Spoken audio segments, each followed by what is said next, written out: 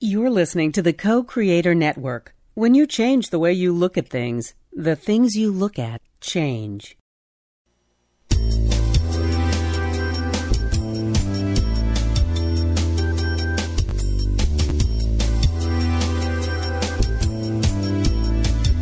Good afternoon. Welcome to Why Shamanism Now, a practical path to authenticity with your host, Christina Pratt, Director of the Last Mask Center for Shamanic Healing. She's talking about how shamanic skills can bring us to physical, emotional, mental, and spiritual well-being, especially when nothing else can.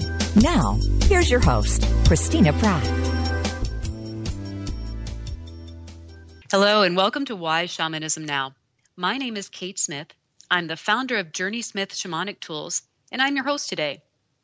If you were listening last week, you'll recall that Christina Pratt and I discussed the chemistry of creativity, and that podcast is available on iTunes and on the website for Why Shamanism Now for free. Today I'm talking with Christina about creativity, but this time on a cultural level. We'll discuss the opportunities and challenges we face as shamanic healers and practitioners in writing the new story and in becoming the new people. That is, in creating a new culture. Both as individuals and as a society, we need change, and we need it now. But how do we do that in a good way? Christina will tell us about the skills we need to really give jet fuel to our transformation as individuals and as a culture. I'd like to begin by calling in the helping spirits.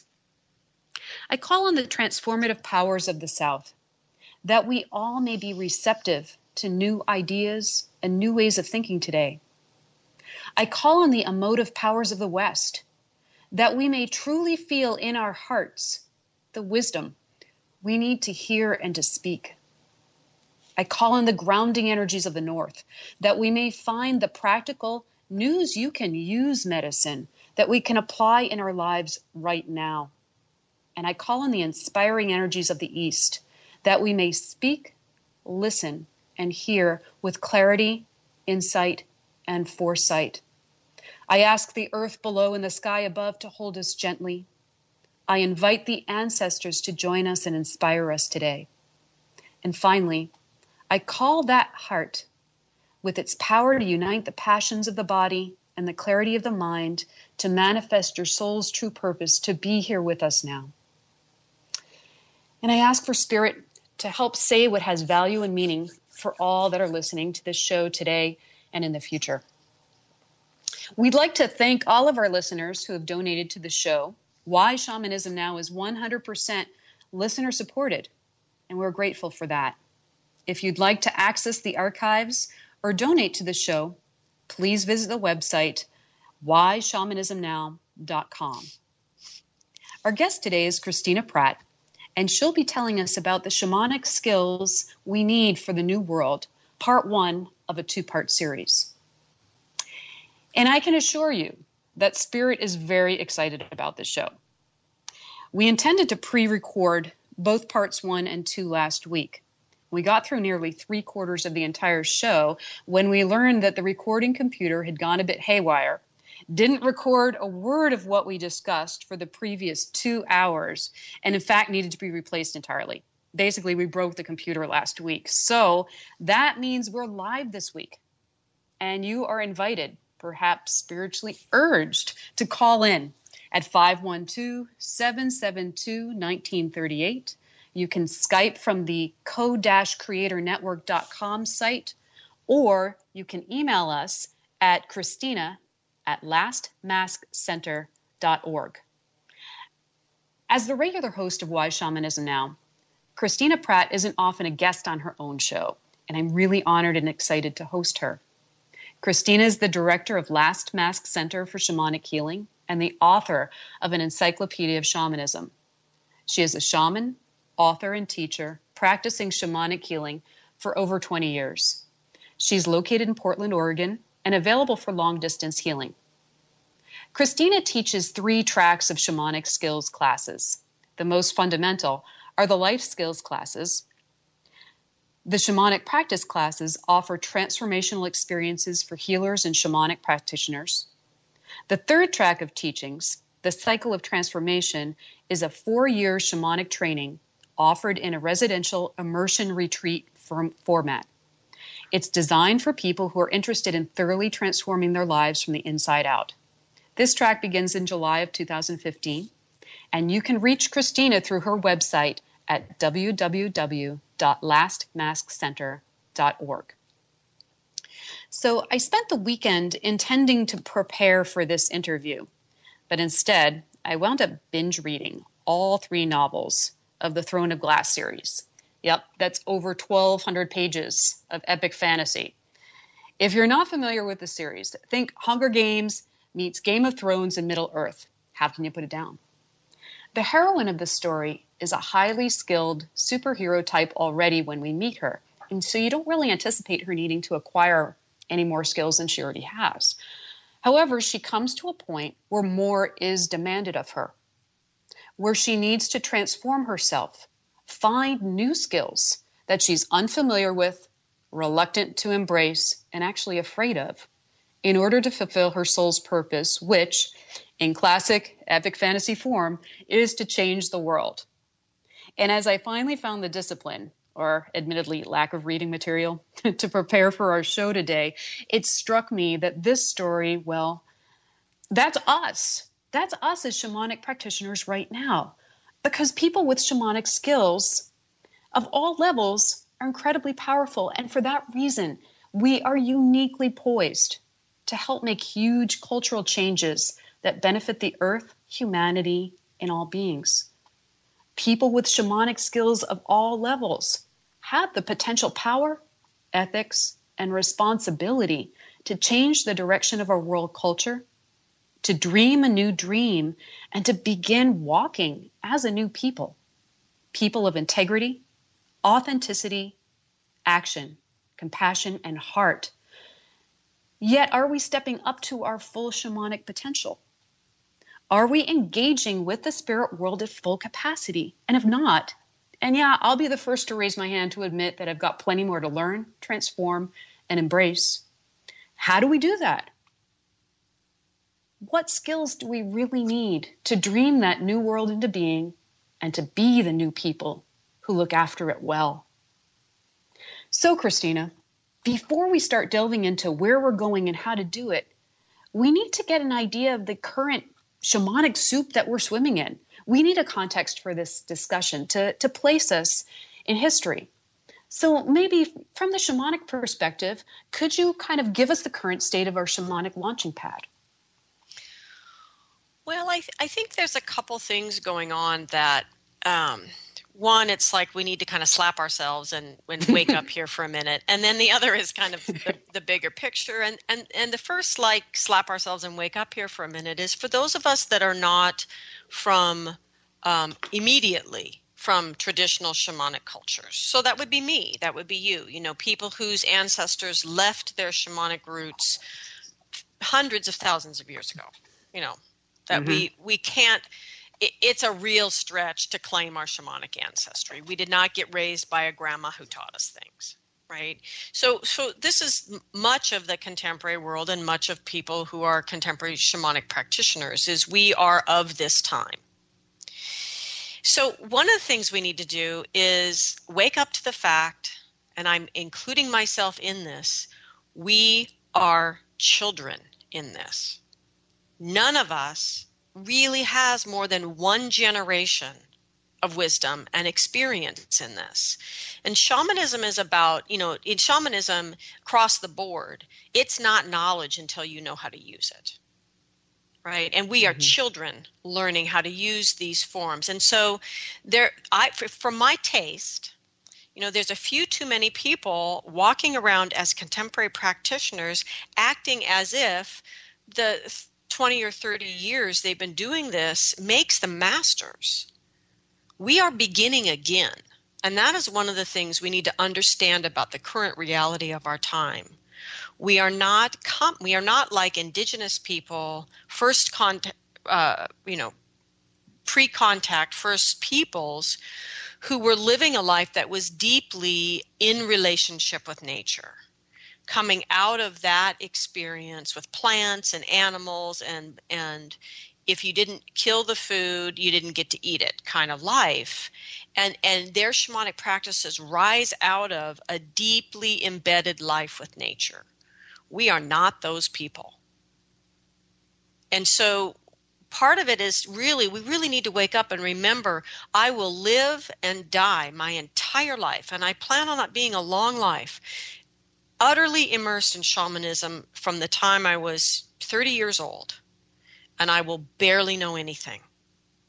And so if we don't start approaching our shamanic practices with that sense of scope, we are really missing the boat here, which is to recognize we are just children in this. And so we need to keep thinking about what we're doing. We need to listen to spirit and let spirit guide us, because, it's not shamanism unless you're working in tandem with spirit. There is no shamanic power without a connection to the spirit world.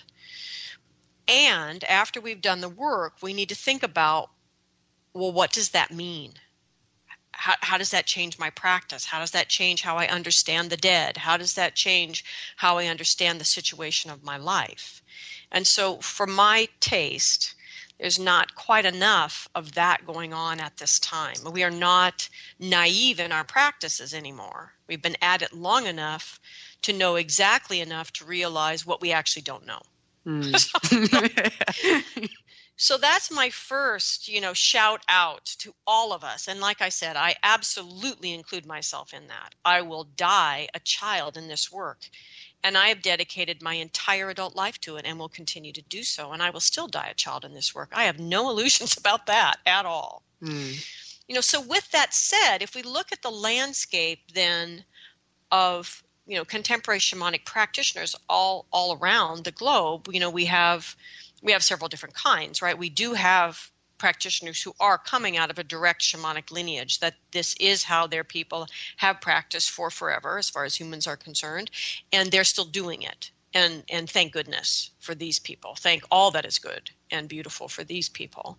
And then there's people like us who are also contemporary practitioners who are coming out of the contemporary world, out of the old story, and uniquely poised because we are immersed in the old story and we do get it, what is beautiful about it and what is really hideously stupid about it, right? We get it and we're coming out of that. And so we need to understand how to practice as those people.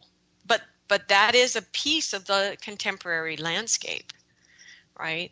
And so in speaking then about those of us who aren't coming directly out of shamanic lineage, and I don't mean those of you that got raised in Chicago and in your adult life started traveling regularly to Peru and are now, practicing some form of Andean shamanism, which is a beautiful thing to do. But you're not Peruvian. You weren't raised in an unbroken lineage of shamanic healing. You were raised in Chicago. And that means certain things about who you are, how you see the world, and in particular, how you see community. And we'll kind of come back around to that, I'm sure, later. So given this, if we look at these people, like myself, contemporary people who are part of this upsurge of shamanism at this time, which I believe is absolutely necessary, but we need to look at it. And I think the way I see it right now is it's like any other movement of change, be it, the women's movement, civil rights movement, whatever we want to call that. There are these waves of consciousness, and what was utterly unconscious in people's minds before becomes the ground on which this next wave stands. And in this, I am not implying any criticism for any of the waves, right? They are all necessary. It is necessary for the first wave to happen, for the second wave to have a place to stand. The problem is, for example, like we're seeing in feminism right now, when you get to a third or a fourth wave, where now they think they invented everything and they have no respect for those who came before them.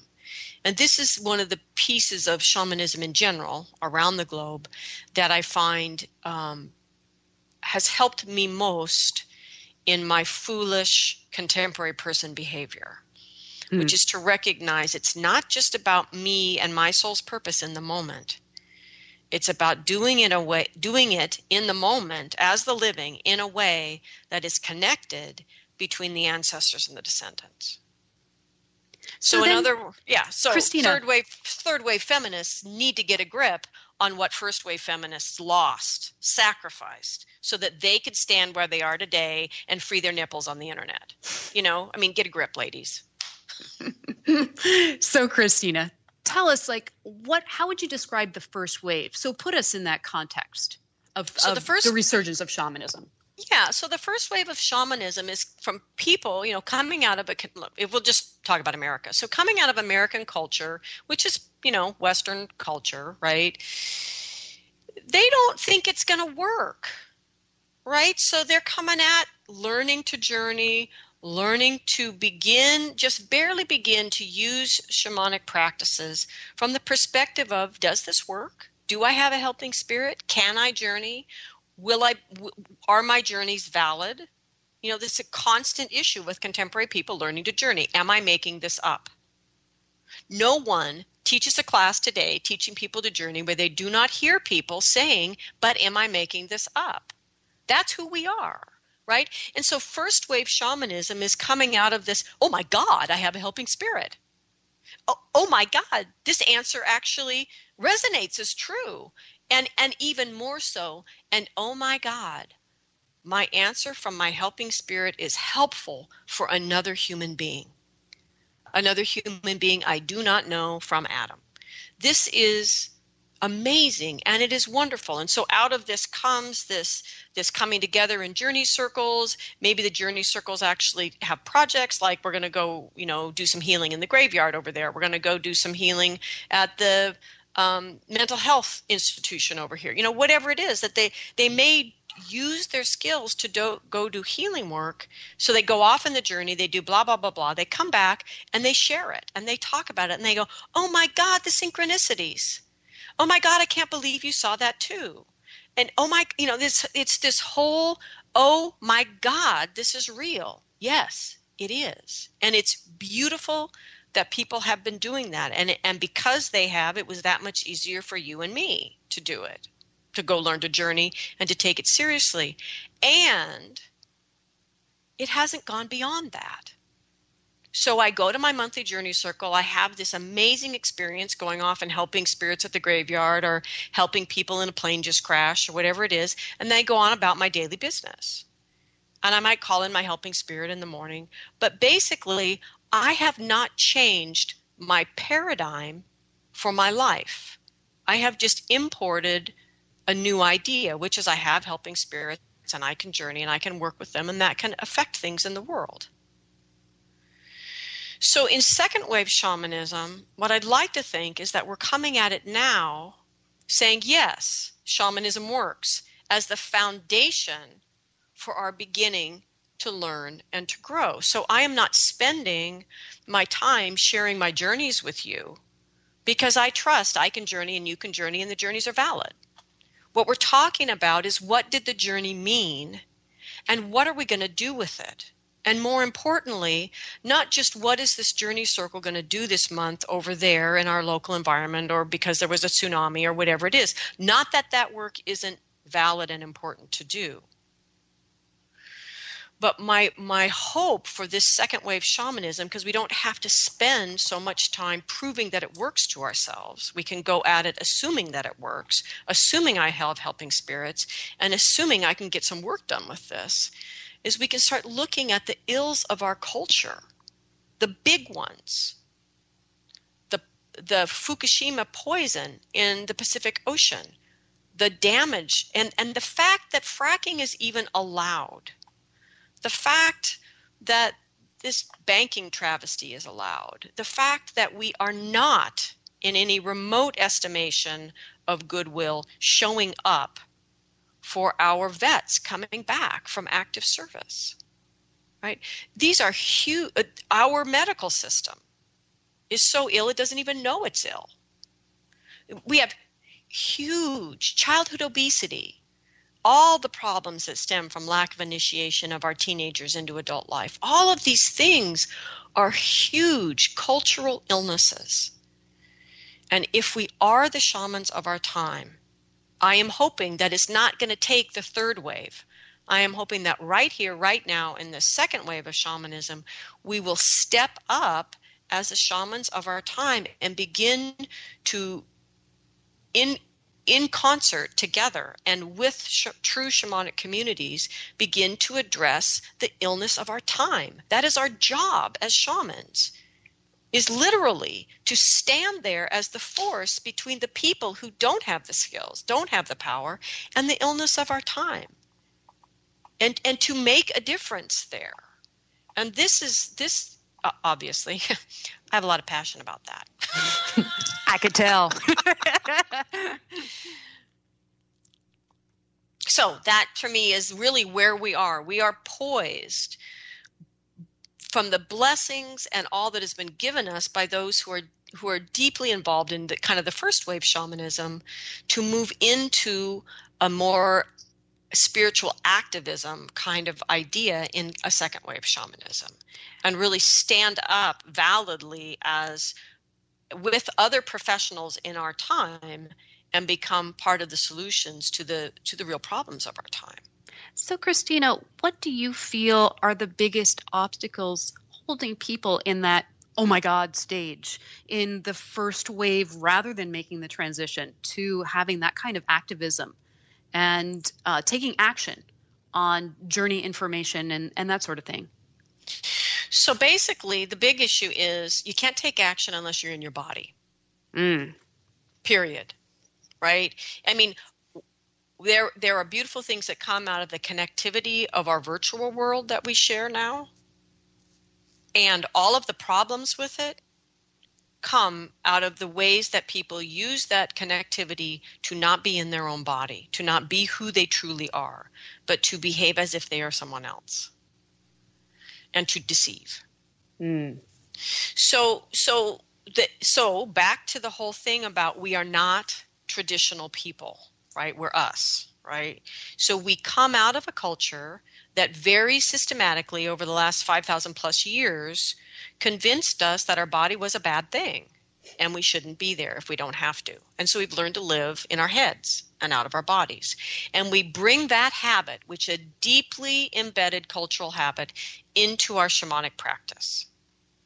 And the problem with shamanism, because it is all about being in altered states, which is, again, not being in the body, and interpreting that, is that we don't necessarily bring the results of our altered state work in shamanism into the body and into the world. That's one problem with it, is actually translating our journey work into action beyond, for example, the fact that my shamanic healing practice, where my journeys are on other people's behalf and the action is the healing that they might, that they receive from that. Okay. But that's not enough. That's for that to feel like enough is still first wave shamanism. It's not enough because it's not addressing the cultural illness of our time. Right, so and to me that seems like first wave shamanism for shamanic practitioners and healers. That's their basal level. So they need to step up to the second wave. And what would that be for them? So part of it is recognizing we have got to change our own cultural paradigm that we live in, each as individuals, to choose to live in our body in a good way. Because the other piece of that, and this has been one of the main reasons people don't study with me. Because from the very beginning of my shamanic life, because of training I had coming into shamanism, I understood that what we carry in our body distorts our interpretation of our altered state experiences, because it distorts our interpretation of reality. So if I have unresolved issues from my childhood, I will absolutely, it is guaranteed, I will project them onto my everyday life. I will also project them into my journeys.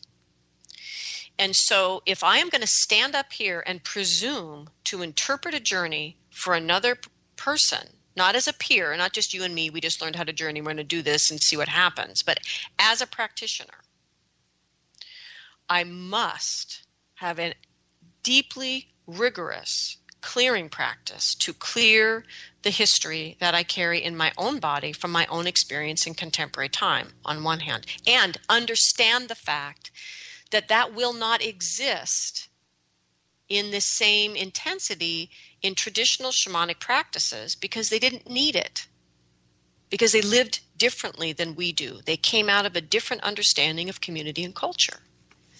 And so we have to understand that we need to learn to live in our bodies. So we need grounding, boundary, energy awareness practices, which would have been second nature if you grew up in an indigenous culture.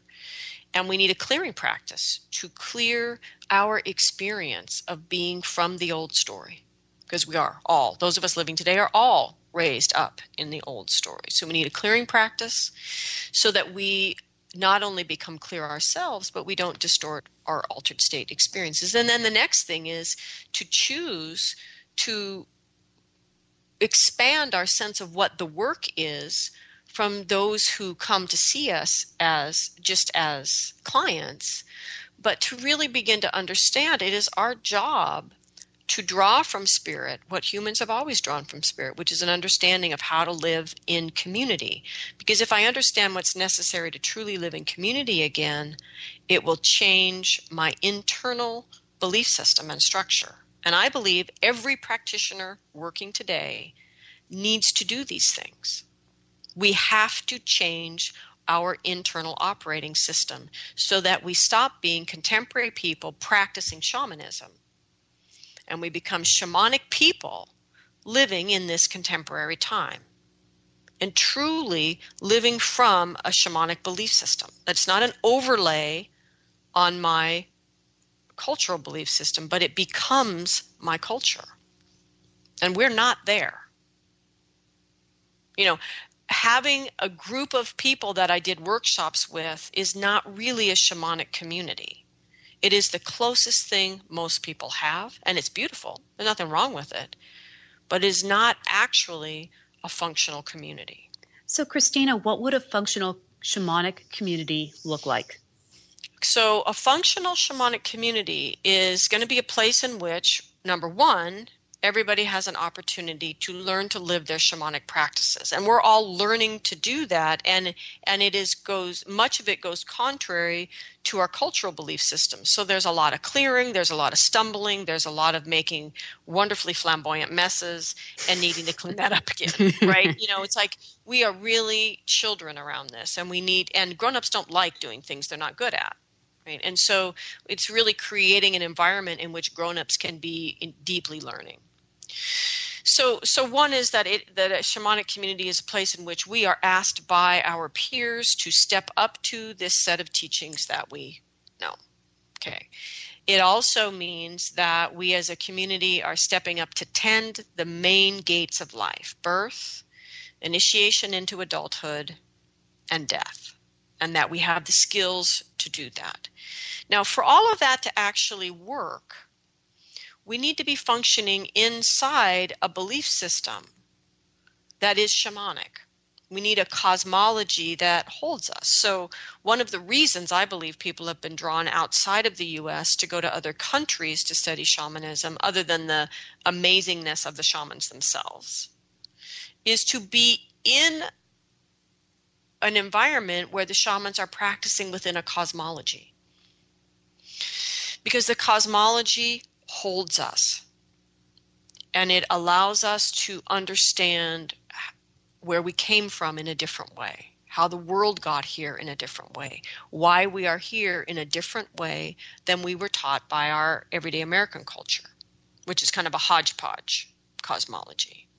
But it's also a dead-end cosmology, because it's not circular, it's not regenerative, the way shamanic cosmologies are. And so the piece that needs to come into people's shamanic practices is not only this relationship with putting in the time and energy to build a community around the work that supports each other in living in this way in our contemporary time, but that the community is sharing a cosmology of that embraces the shamanic practices themselves. So, in other words, without a cosmology, Okay, shamanic practices are divinatory practices. They are question driven. So you can follow your questions and your answer and the next question and answer and just keep going off infinitely. If you're within a cosmology, if you're following that path of questions and you're aligned well with the real issue, you're going to end up with an answer, which ultimately is an action that needs to be taken. And that's lovely. And that can happen now. But if you're off, that's the issue with us and first wave shamanism. If you're off the mark, because you haven't quite assessed the problem correctly. So your question isn't quite right, and your interpretation is a little bit off because you haven't really cleared your issue, so you're biasing your sense of it. I mean, there's all these reasons we could be just a bit off. And so now we're going off sideways. And if you think of a boat steering itself out at sea, if it's just a fraction of a degree off, in the beginning you would barely notice. But if you keep going for a day, you're like way over in the wrong part of the ocean entirely. If you don't have a shamanic cosmology, you might not know that. You might go a really long time following what you believe is a co-created path with your helping spirits without realizing they're just answering your questions, and your questions are not aligned. But if you're in a cosmology, you can only go so far off center before you bump into one of the helping spirits that inhabits that cosmology that sends you back to center with something that surprises you, something that jars you, something that gets you to wake up from your stupor and realize you don't have a handle on what's really going on. And you are leaving the center line. You are leaving the center of your life and your purpose. And so that's the big thing that is really missing in most people's shamanic practices is a cosmology that they can live in their contemporary life. And so we have two issues right now in kind of second wave shamanism, those who have been taught they don't need a cosmology, or they actually believe that upper world, middle world, lower world is a cosmology. It's not a cosmology, it's a commonality that shamanic people share. It's not a cosmology. Or people that are trying to import a cosmology from another place and time into contemporary life, which may or may not work depending on your life, depending on how much room you have to maneuver. And so what I understand about the cosmology that I teach, one is it took me a long time to realize it was a cosmology. So, again, child. Just a child doing this, just doing my helping spirit say. But, over the years coming to understand, okay, I get it. This is a cosmology. Okay. So why would this new cosmology come through at this time? Back to what I said before. Think about what you're doing. What does what you're doing mean, right? So I'm thinking, well, why am I doing this? Why are you telling me to doing this? Why am I given this by the spirit world to teach? Why? And what I realized finally is because it is a cosmology for contemporary people. For people who did get told to sit down, shut up, be quiet, and stop talking to your imaginary friends. People that are raised without a connection to their ancestors, and given the dysfunction in their family, they're not sure they want one. People that live, children raised where you ask them, where does food come from? And they say the grocery store. We are not indigenous people in our culture. So we need a shamanic cosmology that allows us to engage these powerful shamanic skills from our current reality, which is contemporary, westernized people. So Christina, for those people who have taken a Learn to Journey class, who've gone through, maybe refining their journey questions, but don't have a cosmology, or perhaps even an energy clearing practice. So then what do? How do you get a container for all the questions that you're asking? What would be their next step?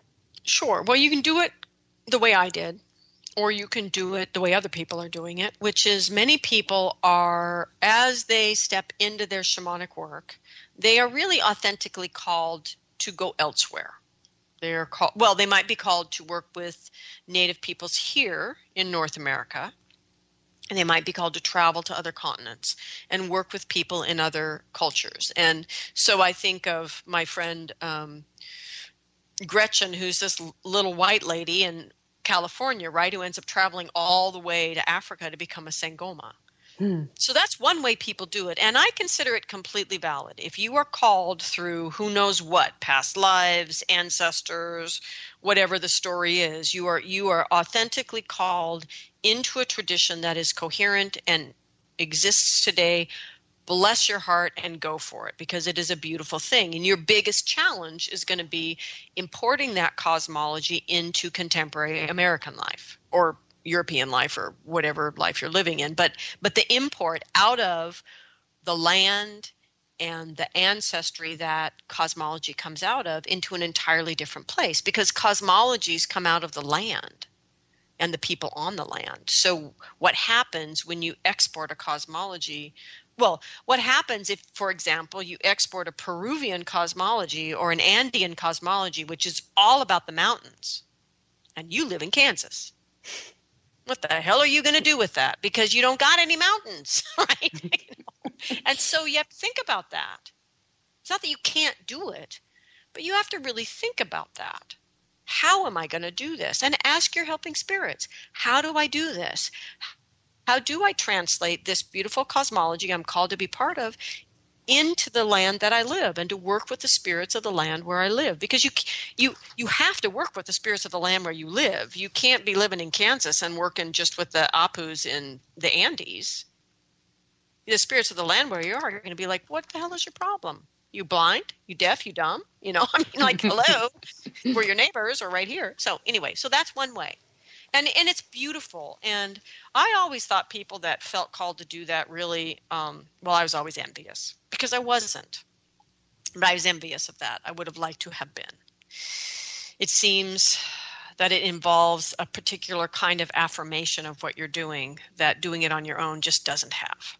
But, oh well. So here we are. So let's say you've learned to journey. And one thing I want to say about journeying alone is journeying itself works. I wish everybody in America, well, not everybody, but I wish almost everybody in America knew how to journey. Glad you qualified that. Yeah, and just worked with their helping spirits to live a better life, because that is really why they come to us, is to help us to be better humans. And myself included, across the board, we could be better humans. All of us could step up and just be a little bit better humans, and things would really change if every single human being in America took one step up to being a better person. And our helping spirits could help us do that. And that would be a great thing. And this is what I love about journeying, is you can use just that for the rest of your life and never pick up another shamanic anything. Okay.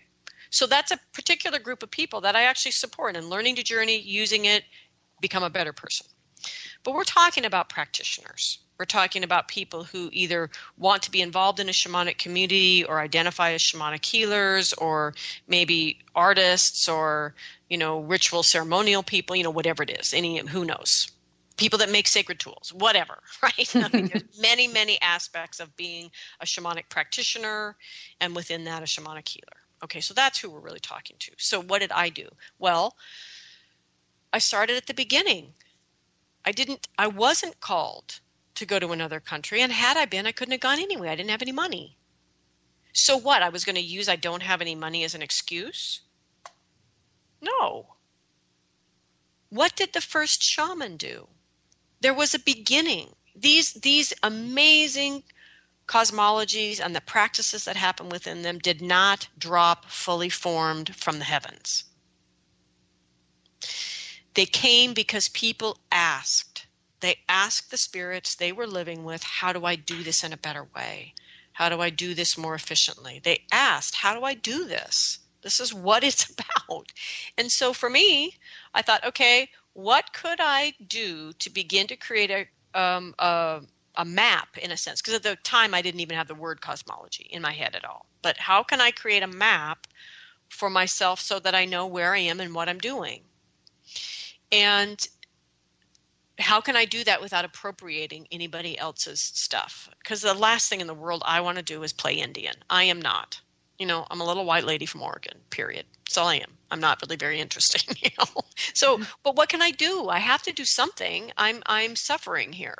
So I said, okay, the deal is this. Nobody owns the four directions. And so that was the beginning of my cosmology. So that lays out nicely right into a little medicine wheel, north, south, east, west, little circle around it. And that sense of movement through the wheel and learning. And the cycle of transformation is built on a medicine wheel.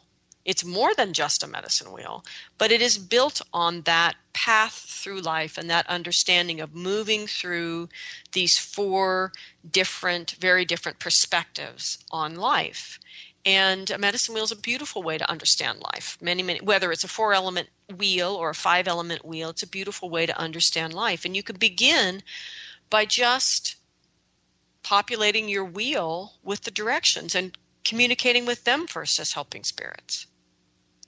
Find out where do your helping spirits fit on the wheel. Add the 4 elements to your wheel. The elements don't belong to anybody in particular. Everybody uses them, so use them. So now you've got directions and elements and your helping spirits on your wheel. You have got the beginning. You've got what probably would be called in a shamanic culture a child's wheel.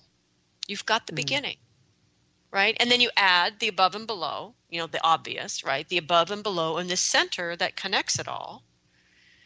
And you have the beginning structure, because a cosmology is a multidimensional structure. It's at least 3 dimensions, right? And so you have this, in other words, the space in which your shamanic practice can now begin to happen, really happen, because now it's contained.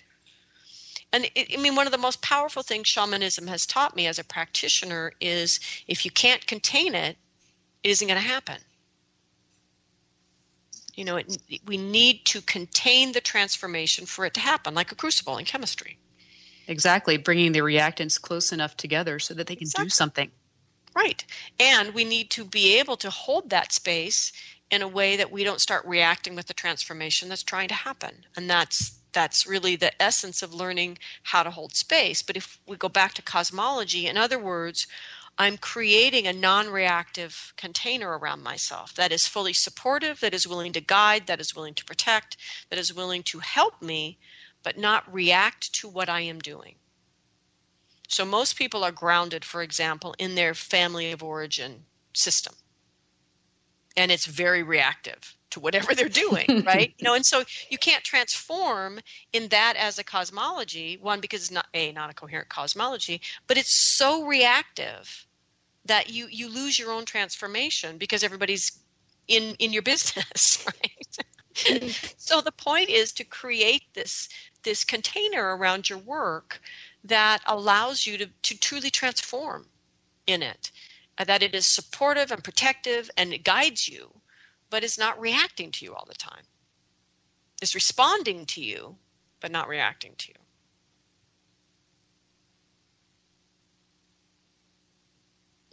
And that sounds like a parallel for the type of community, a shamanic community that one might hope to live in or perhaps create, where it's a container for one's own transformation, not just in ordinary reality, but in non-ordinary reality, but in ordinary reality.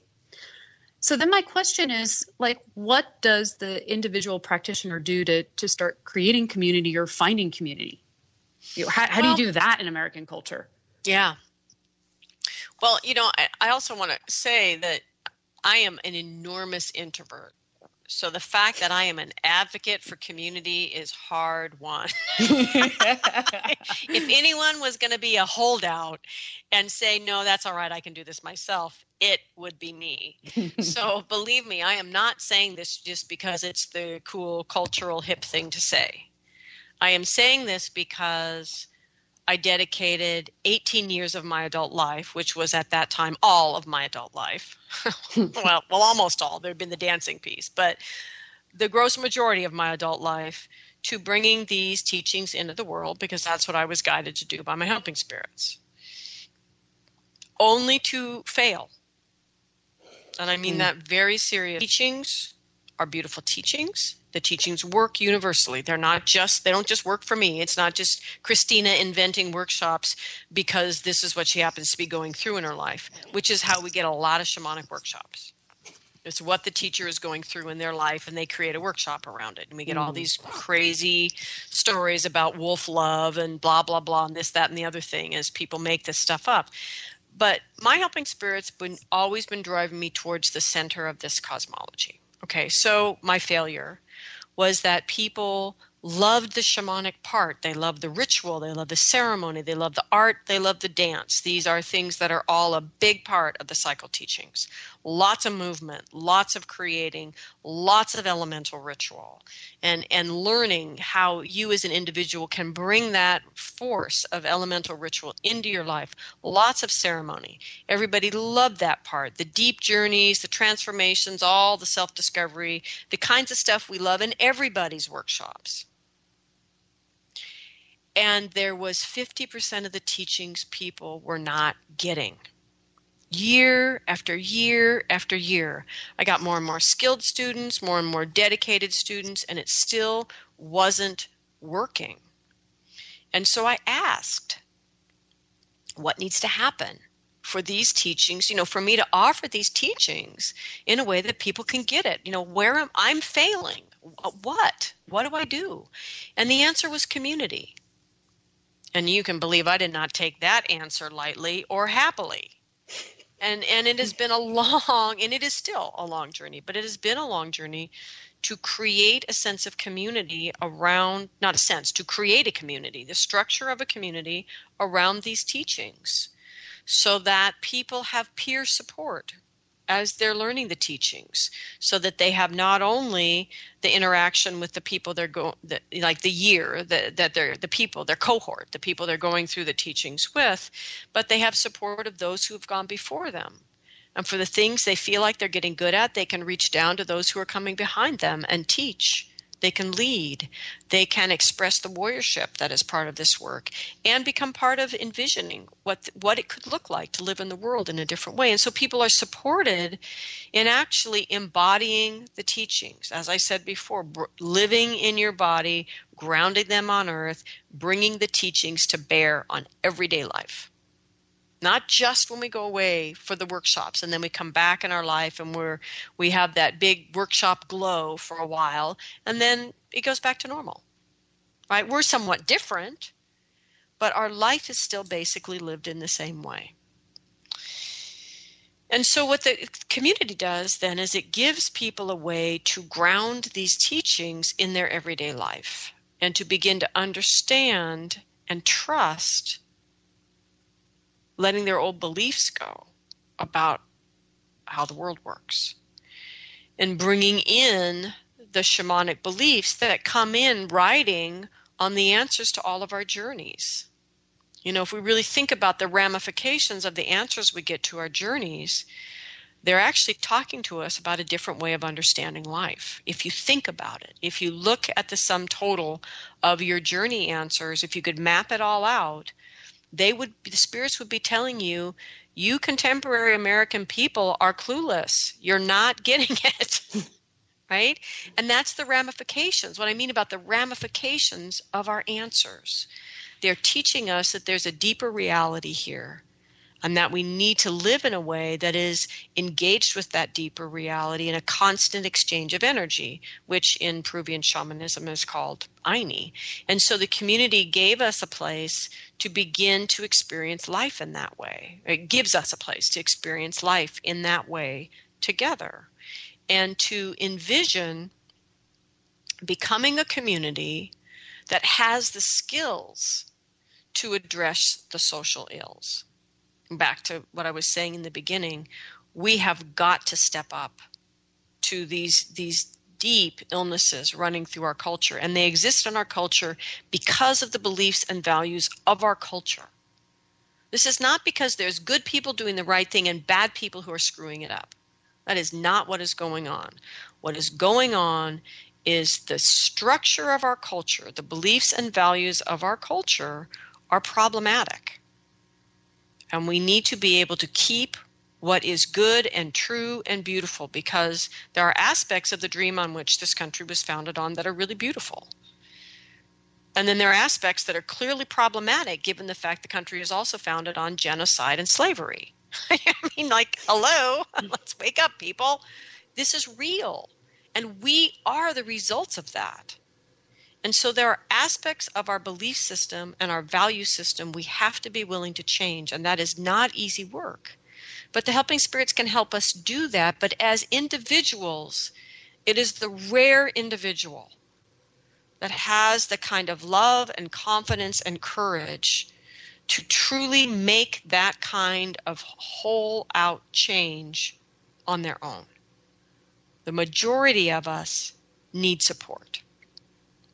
Mostly because the false self is so tricky. Most of us have the brave heart, actually, and most of us have the vision, and many of us can gain the skills. But the problem is the mind. We are so overdeveloped in our minds. It is so strong, and it is so sneaky. And so to be able to really dismantle the beliefs and values in our cultural training that keep us from being the men and women we were really meant to be at this time, and in particular the shamanic practitioners were meant to be at this time, we need help. We need to do it together. And this is, again, I wish this wasn't the answer, believe me. But it is. I mean, this is what I found, is it really is. And with that, with the community and the skills, people are able to change things that even our most progressive psychologists don't believe we should be able to change. And I've seen it before me, year after year. Mm. And I also have a number of colleagues that I go to because I need support as well, who have spent their entire lives in the psychological fields, and they understand exactly what I'm talking about. And these are rich and nourishing conversations, I hope, for both parties. But, this is the thing, is we don't understand it all. And our psychology is really based on our beliefs and values. And if the fundamental beliefs and values are flawed to a certain percent, everything that comes out of them is going to be. Which is why we need the help of spirit, which are not bound by our beliefs and values. They live outside of that, in their own world, that is not entirely turned sideways by our will and power.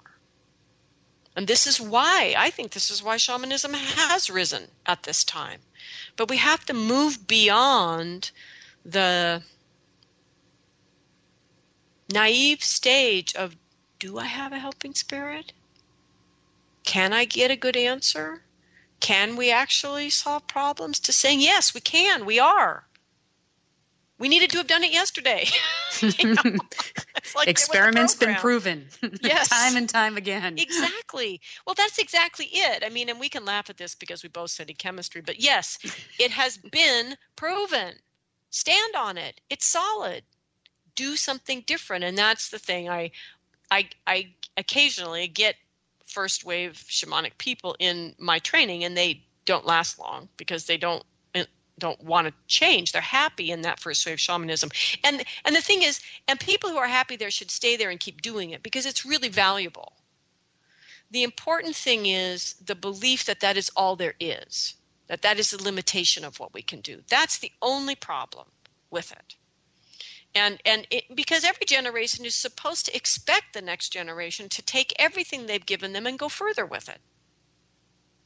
Right? And so that is what the second wave is supposed to do, and the third and the fourth. But for us to do that, we need to step up in terms of embodying our practice. And these are all the things that are the core of the cycle teachings. Embodying your practice through dance, through art, through working with the spirits of the land, working with the elemental energies, bringing the answers of your journeys to bear in the process in your own life. It's all about, in that 4 years is a really short time, actually, to teach someone to truly live shamanically. And after that's been done, learning to do shamanic healing is really easy. It's very, very simple. And you're a person who should actually be doing it at that point. Well, the hardest part is transforming oneself. Can't see the forest for the trees. Always. In every profession, over all time. That is the human condition. right? The hardest part is our own transformation. And, the beauty of shamanism, for those of us that are engaged in it is a path of mastery. It will be unendingly interesting and life-sustaining for your whole life if you give yourself over to it. But to give yourself over to it, you have to accept the fact is you don't know what the hell is going on. And you won't in your whole lifetime because there's too much going on. Our brains are too small. And that's the beauty of a path of mastery is you spend your whole life at it and you'll get really good at certain things only to have your mastery of that certain aspect finally get to a place where you open a door and you go, oh my God, there's a whole nother world here. There's that much more, Even bigger than the one you were in. Even bigger, right? And that's the beauty of it. And that's the only problem with the waves through all of these different movements is the idea that one wave has mastered it. And we're in the terms of transformation, nobody's mastered it. We're all just laying the foundation for the next group to take that and to go, and the next and the next. And that is, of course, inherent in good parenting or anything, is how do you support the next generation to go beyond you? Mm. And so, Christina, just wrapping things up here for the skills that we're needing, it seems to me one of the most important things is having a container for your practice. On one end, a cosmology, and then on the other end, community. An energy practice, energy clearing. So that our journeys are clear and on point. And certainly if they're not, the cosmology will send us back to the center, getting us back in our bodies. That's especially hard in a culture that has kind of excommunicated us from our bodies for a very long time. And finally getting out of our mind and just trusting. In an age of logic and ration, how do you trust the unseen forces in the end to get beyond the, oh my God, it's working stage? That seems pretty key. Do you want to add anything else to that? Well, I think what ties it all together, what is in the center of all of it is, what ties it all together is our heart. Mm. And beautiful.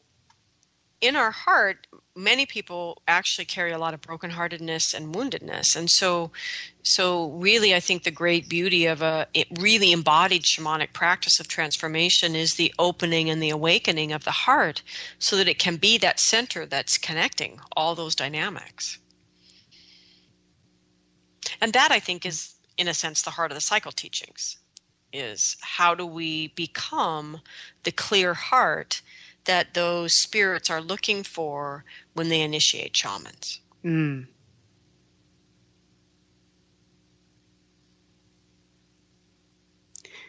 And so I think going forward for part 2, we'll be talking about wave 3, where we go from here. So Christina, thank you for being a guest on the show today and for inspiring us all to jumpstart our transformation. And to begin, thank you, Kate. Oh, goodness. It's an honor. Yeah, I'm kind of inspired to just run back and start journeying and get going myself. I'd like to thank everyone for listening. Large or small, each donation is deeply appreciated and help keeps this show on the air. I'd like to give thanks to the ancestors for holding us so beautifully here today, for the earth below and the sky above and the 4 directions, for their wisdom, their medicine and protection. And finally, I'd like to thank the energy of the heart. As you said, Christina, the heart that unites us all. You can subscribe for our weekly eCard show reminders at www.co-creatornetwork.com. The shows are available at the show website, www.whyshamanismnow.com, and on iTunes through the iTunes Store for free. To contact me, Kate Smith, about creativity or shamanic power tools, including drums and rattles, feel free to check out my Facebook site, Journey Smith Shamanic Tools, or you can email me directly, journeysmith2012@gmail.com. To schedule long-distance healing with Christina Pratt or find information about her upcoming classes, go to www.lastmaskcenter.org. Registration is now open for Masks of Illusion and the Authentic Self, which is the entry class for the 4-year program, Cycle of Transformation Teachings. This residential intensive runs July 5th through the 10th, just outside of Tucson, Arizona. And thank you all for listening.